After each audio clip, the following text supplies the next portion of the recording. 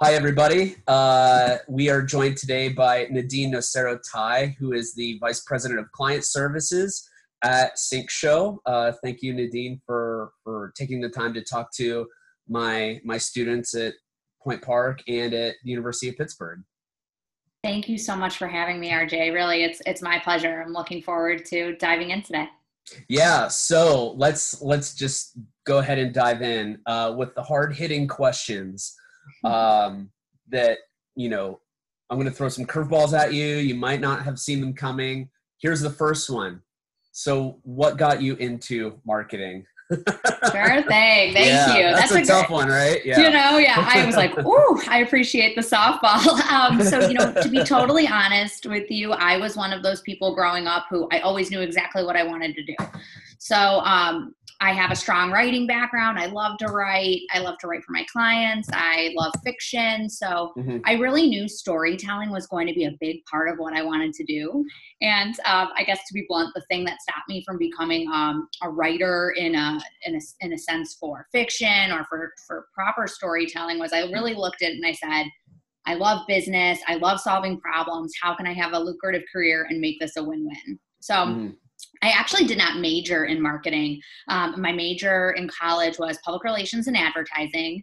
And then I had a minor in psychology and a minor in art history, just out of my own personal interest. So, as a part of the PR and advertising program at my university, there were heavy writing classes, writing for the web, really, again, focusing on that storytelling, brand communications, and how you are positioning a brand to tell a story and to differentiate.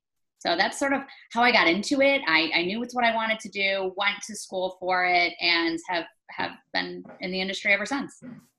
So I'm glad to hear that this came to you organically. And I absolutely love the fact that this was not like your chosen educational path. You were kind of marketing adjacent, or, marketing's on one side of the street, PR is on the other. So you're always waving and saying hello. I found that a lot of really great marketing practitioners come into the marketing field having experience in something else. And I've found that it gives them a more well-rounded sort of perspective on not just how the world works, but how their unique background can fit into marketing. So, I have my entire background is graphic and interactive design. So I started designing when I was 11 years old. Wow. And we're roughly the same age. So I've been doing this for almost 25 years, right? And so I came into marketing from this different path entirely. So I can really relate to what you're saying. Yeah, I love to hear that too. Like you mentioned, I totally agree. It makes for a really unique perspective when you look at everything as a generalist and you have other specific skill sets. It really allows you to approach things as a true business strategist and consultant, which is really what people are looking for. And again, glad you said that, because that's largely how I function now. Not just in my day job, but with my practice in consulting. So, So this is good. So you've got this well-rounded sort of perspective on your entry point into marketing. I'm curious, just to emphasize that storytelling aspect. I think storytelling as a concept, and especially as a buzzword, is really hot right now. It seems like every company is looking for a storyteller, and it's kind of bothering me that title is going to be a bit homogenized. So it's like everyone that graduates from a marketing program now has to have some aspect to them where they're a storyteller. And what that really says to me is that everyone's trying to tell a story, but they don't know just exactly how to craft that story, craft the narrative, and then deliver it in a meaningful and memorable way.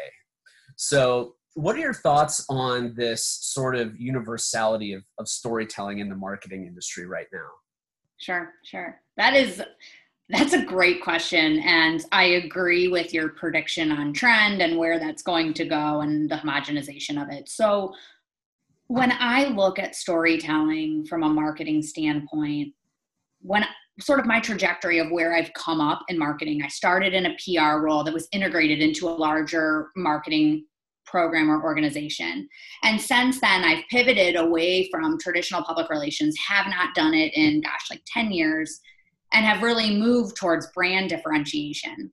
And so, yes, there is the typical storytelling of what is your message? How are you communicating it? How are you showcasing how your solutions are different than your competitors? And that can really happen through writing online, through social, through offline communications, through how you're internally talking about your culture and hiring in your organization. But a big part of what I do working at a digital marketing organization that's different is using data to tell stories. So it's less about how are we communicating who we are and what we do, and instead saying, how am I looking at these raw data sets, interpreting it, and then using it to predict what we should be doing for our customers or prospects moving forward, what we should be doing for that content strategy and for that true creative storytelling. And then in similarity, how are we pivoting away from things that just are not working? Right. Because we might love it and we might be so creatively attached to it, but the data says it's not worthwhile. So I also look at storytelling from a data standpoint as a huge asset and a really large differentiator for people in the marketing space. Again, I think we just became best friends because this is my philosophy and methodology as well. But before we dive deeper into that, can you tell me about SyncShow and what it is you do there and the type of clients you serve? Sure. To give some context? Yeah. Absolutely. So SyncShow is a digital marketing agency headquartered in Cleveland, Ohio. We serve clients nationally. I recently moved to Chicago to pursue an office here, but also because my husband got a new job. So I'm working exclusively remote. The majority of my team's headquartered in Cleveland. We do have a team member in Pittsburgh and a team member in Tampa, Florida. So we do have an ever-evolving remote workforce, which is something that I think that we'll see continue. But the firm itself is really focused on business-to-business digital marketing solutions, really in three main industries. So we focus on logistics and transportation, professional service firms, and then manufacturing clients. So our goal is to sit down, understand those business needs, and then create web strategies and inbound marketing techniques that help you use your website as your best salesperson. So how are we increasing sales, increasing leads in your pipeline, and then creating communication strategies to those prospects or your current customers to increase sales? Okay. Awesome. Did you ever spend any time out in Youngstown? I have, yes. So I taught at Youngstown State. Okay. I was tenured faculty there for 7 years. Oh my gosh, fantastic. So I just started at Pitt this past summer. So so you're saying Cleveland, and I'm like, oh, I've spent a ton of time in Cleveland. I wouldn't be surprised if we actually happen to know some of the same people. I'm sure. Small world. Absolutely. And Youngstown's just a quick hop over the border to Pittsburgh. So that's right. That's nice. So you talked about, so you're serving logistics and transportation, which, as I understand it, is a vastly growing field. It's a growing industry. I had just spoken to someone about their experience serving the logistics industry, and I think maybe it came from a cybersecurity aspect, which was kind of interesting. Yeah. And then manufacturing. What type of manufacturing? So we work with all different types of manufacturing clients. I have manufacturing clients that create slewing ring bearings, which really are those support pieces when you think about a cherry picker or a fire truck with a ladder, the thing that keeps those things swinging. I have a client that creates architectural fabrics for sports facilities. And I have another client that creates cable and wire for, very specific high temperature or high threat industries. So it really is across the board. I have a particular interest in manufacturing from a few different perspectives. The first of which, and I'm just being self-serving at this point, but I'm obsessed with like those gigantic earth movers, not like trucks that are on that you can put on a bed and drive down the highway, but like there was I remember seeing this photo of one in Holland, and it was like 6 city blocks long, Yeah. like this absolutely gigantic marvel of technology and engineering. And that kind of stuff fascinates me. So when you talk about like working in the manufacturing industry, working with folks in that space, you get to continually be impressed by just the science and the engineering and it's fascinating to me. I feel like there's no shortage of stories that you could tell with those types of clients. Absolutely. I totally agree with you. My firm runs these all-day strategy sessions when we onboard a new client.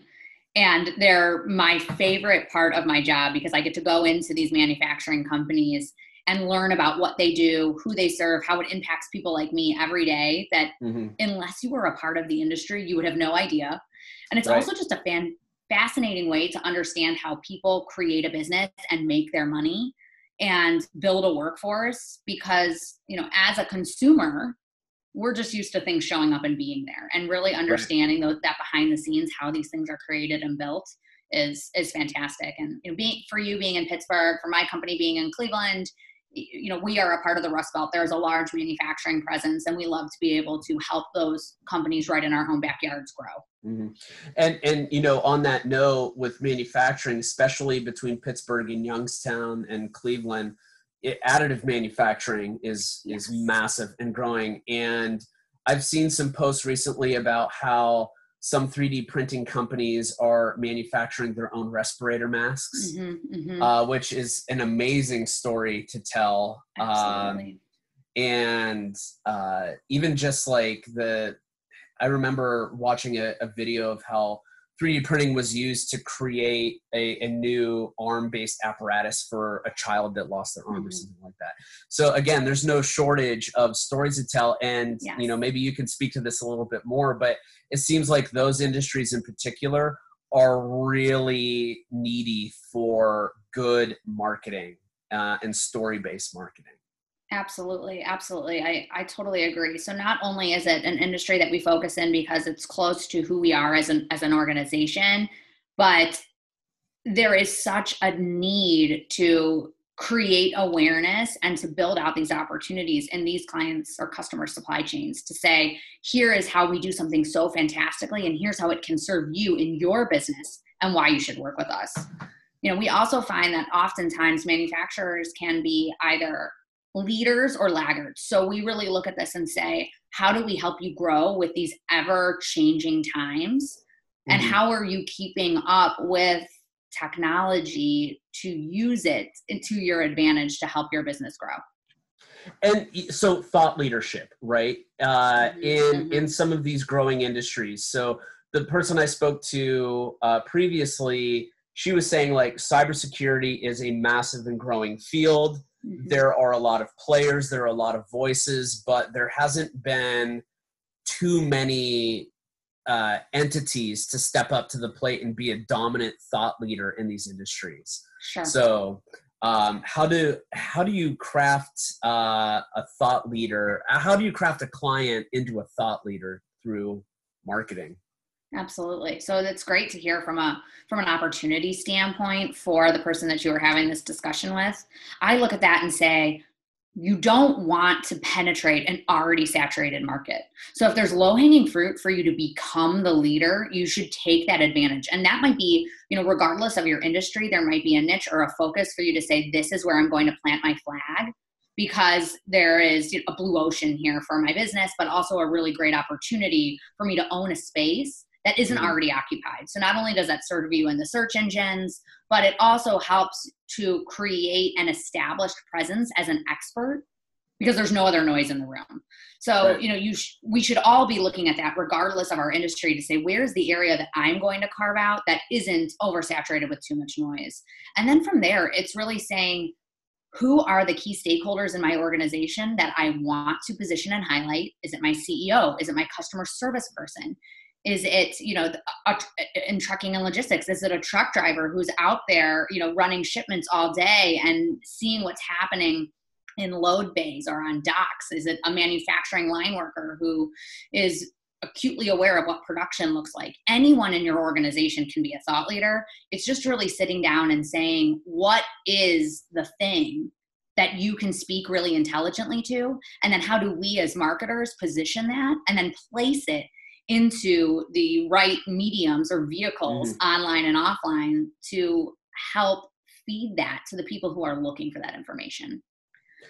So coming back to keeping that in mind, but coming back to your data-driven process, what kind of data points do you look at that kind of inspire or trigger some of that narrative craft? So for example, you're looking at a user profile or a specific demographic, and you could say like, oh, this demographic for whatever reason has a preference for peanut butter.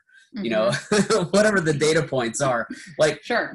What kind of data points inspire you to craft better stories or figure out what exactly the hook is in the narrative?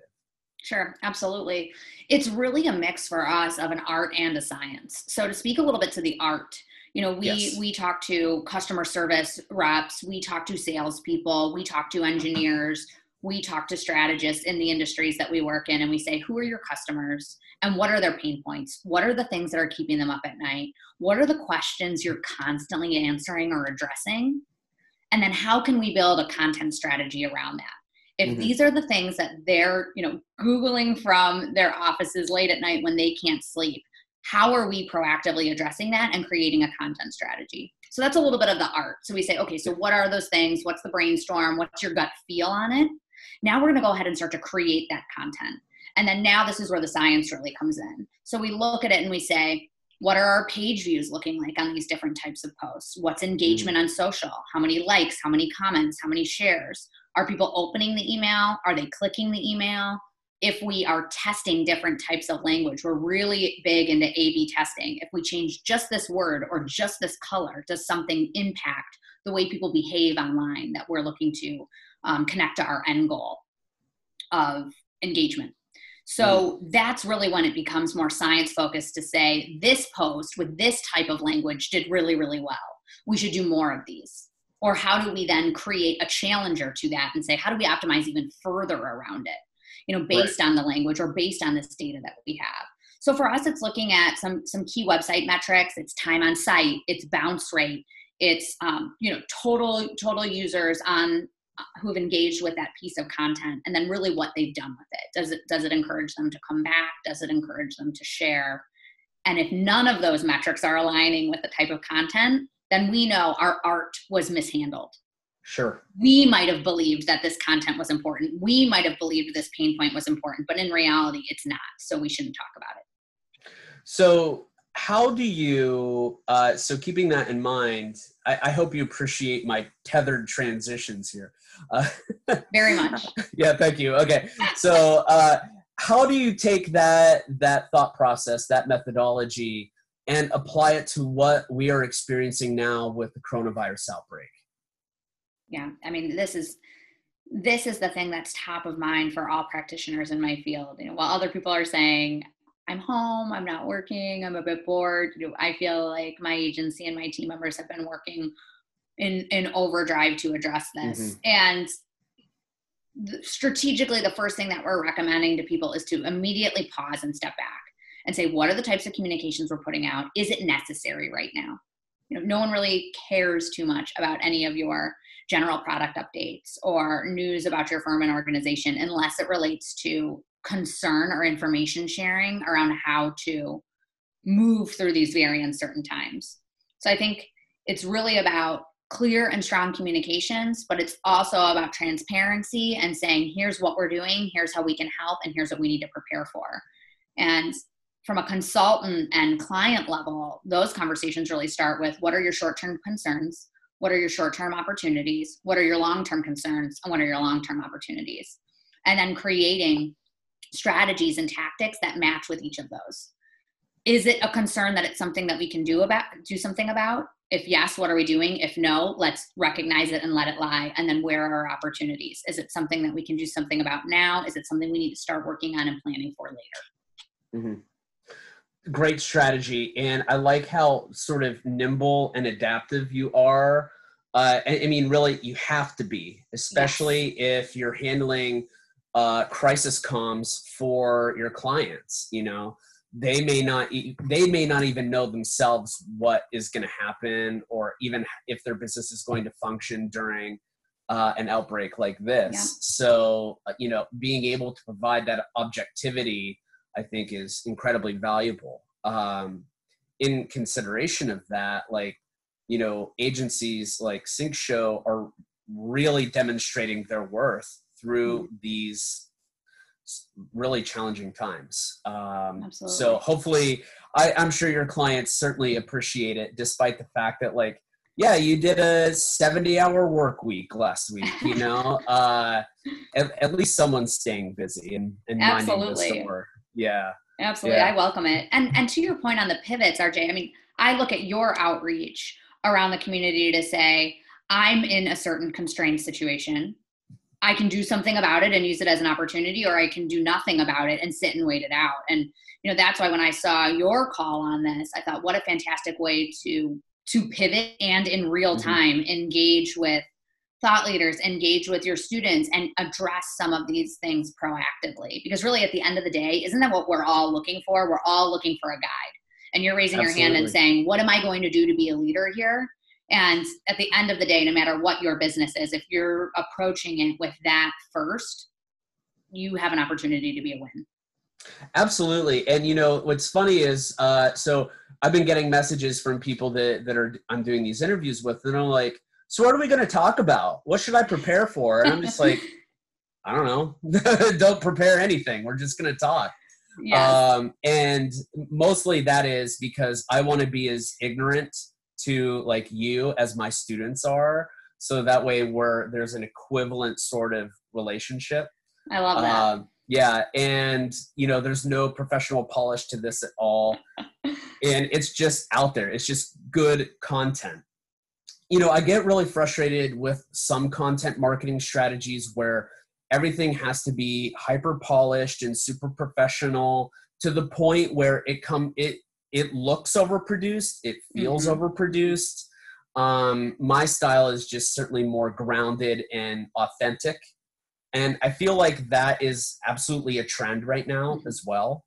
So it's like at any given time, if the trend is hyper-glossed, overproduced stuff, then there's always an opposite reaction to that. Absolutely. Yeah. Oh my gosh, I totally agree. And to your point about something being hyper-polished, it removes a layer of authenticity.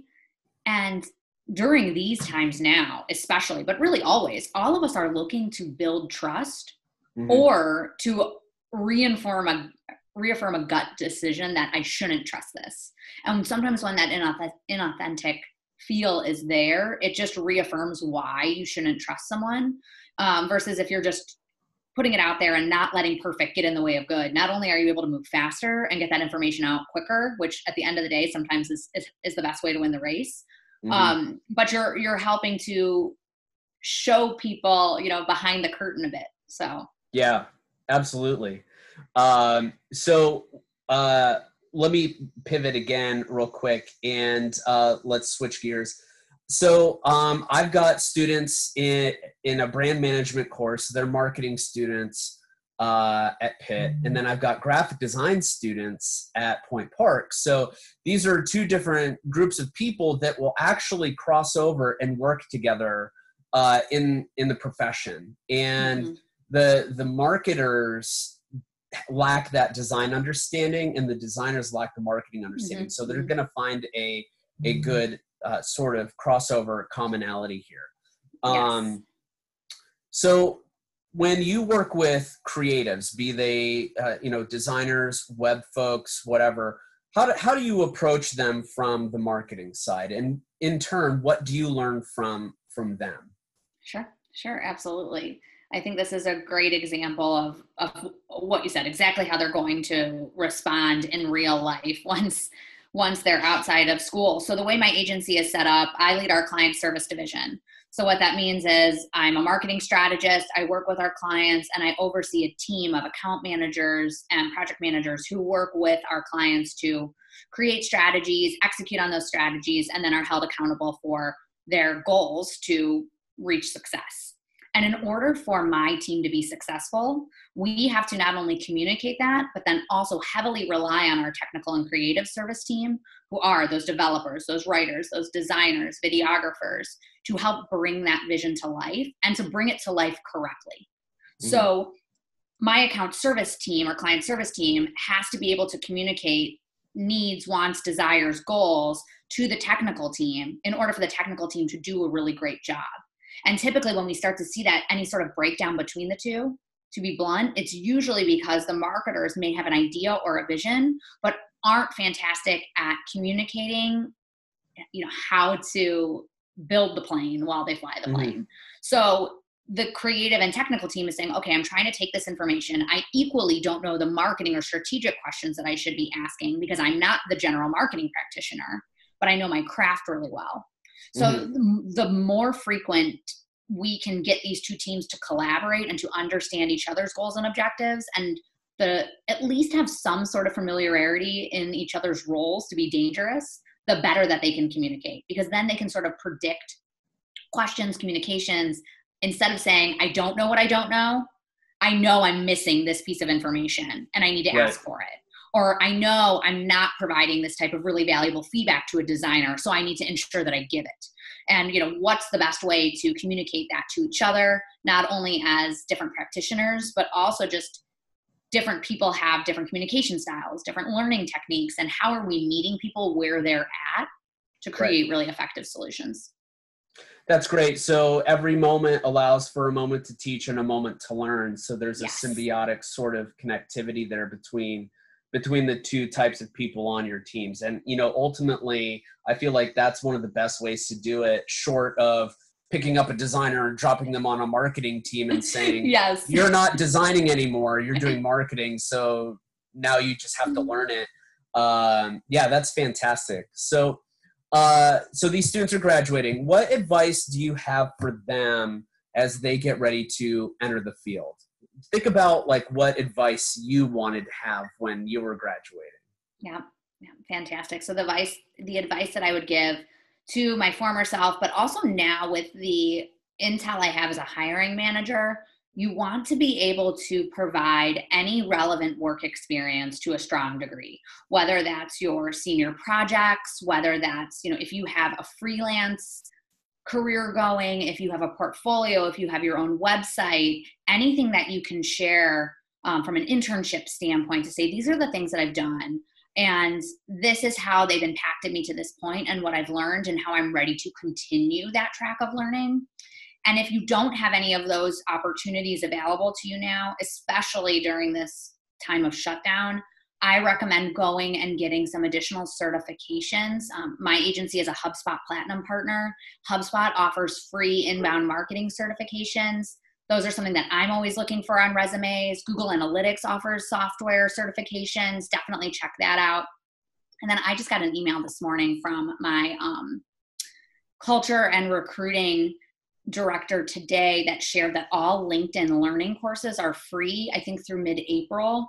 So that's the other thing. If you don't have a LinkedIn profile, build it out and then start to take some of those learning courses and certifications, because people who will look you up on LinkedIn and then we'll see that you've completed those and that you have a really active profile. So I think the biggest takeaway from all of that is self-starters, continuous learners, people who are eager for information, people who are eager to jump in and get their hands dirty. You can't have your first job until you get your first job. So for anybody who's saying that they're requiring, a lot of experience, that's ridiculous. But here are some ways that you can go and get that experience on your own. And I know I really appreciate that. It tells me this is a type of person who's constantly going to go above and beyond in their role. And it tells me I should hire them. I couldn't have said it any better myself. I believe in everything that you said wholeheartedly. To the point where I do a lot of those certifications too. And especially now during the outbreak, when you've got the time, definitely do the professional and personal development stuff. I mean, for God's sakes, read a book. I mean, you'll appreciate this. I've got 4 books I'm reading just on storytelling. Oh my gosh.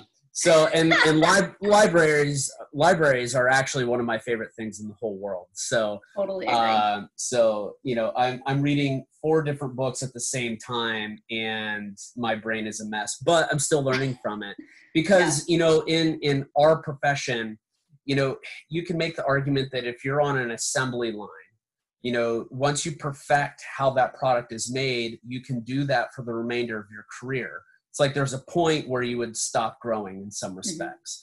But like with service-based businesses like yours, and even with my consulting practice, like we always have to learn constantly. Yes. And that's what gives us a competitive advantage, but also makes our work better. And at the end of the day, helps us sleep better because we have more pride in value in the work that we do. So 100%. It becomes very purpose driven. And like you said, it changes all the time. It's an ever evolving industry and it keeps work really interesting. So, well, keeping that in mind, we will go ahead and wrap this up and hopefully we can do this again sometime. This was a lot of fun. If students are interested in learning more about you and what you do with SyncShow, how can they get a hold of you or learn more about your company? Absolutely. Thank you so much. I would love to connect with anybody who has any questions or just wants to shoot any ideas over for feedback. You can reach me on LinkedIn. So my name is Nadine, Nadine, Nocero, Nocero -TYE. So you can find me on LinkedIn. You can also follow my company on Facebook. Our company is SyncShow, SYNCSHOW. We also have a blog. I'm a thought leader on that blog, as are some of my fantastic, really, really smart coworkers. We put out content quite often. So that blog is just syncshow.com/blog. You can also reach me on Twitter @Nadine Tai. So I would love to connect. Please don't hesitate. Cool. All right. Well, thank you, Nadine. Really appreciate it. And we'll talk to you soon. Thanks so much, RJ. I really appreciate it. Stay safe.